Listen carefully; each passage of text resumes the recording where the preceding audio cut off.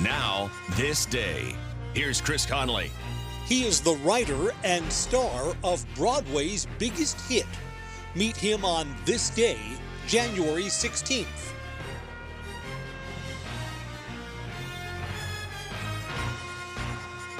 With a My Social Security account, you can request a replacement Social Security card, estimate your benefits, and more. Save time. Go online. Open a My Social Security account at ssa.gov/myaccount. Produced at U.S. taxpayer expense. Jobs for someone with autism. Programmer.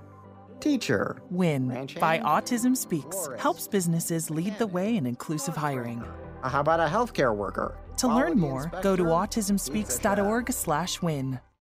Alexander Hamilton was the most unlikely of our founding fathers. He was born an orphan, born out of wedlock, and on the island of St. Kitts in the West Indies. A wealthy merchant took in young Alexander and decided to send him to New York to get an education. There he met Aaron Burr, John Laurens, and the Marquis de Lafayette. He became an aide to George Washington when the Revolutionary War began. Alexander Hamilton would become an advocate for the U.S. Constitution being ratified and for a strong, centralized federal government. The musical about Hamilton's life opens with these words: "How does an orphan, son of a whore and a Scotsman, dropped in the middle of a forgotten spot in the Caribbean by Providence, impoverished, in a squalor to grow up to be a hero and scholar?"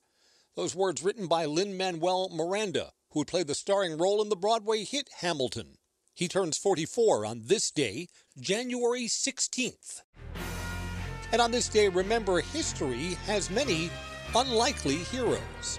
I'm Chris Conley.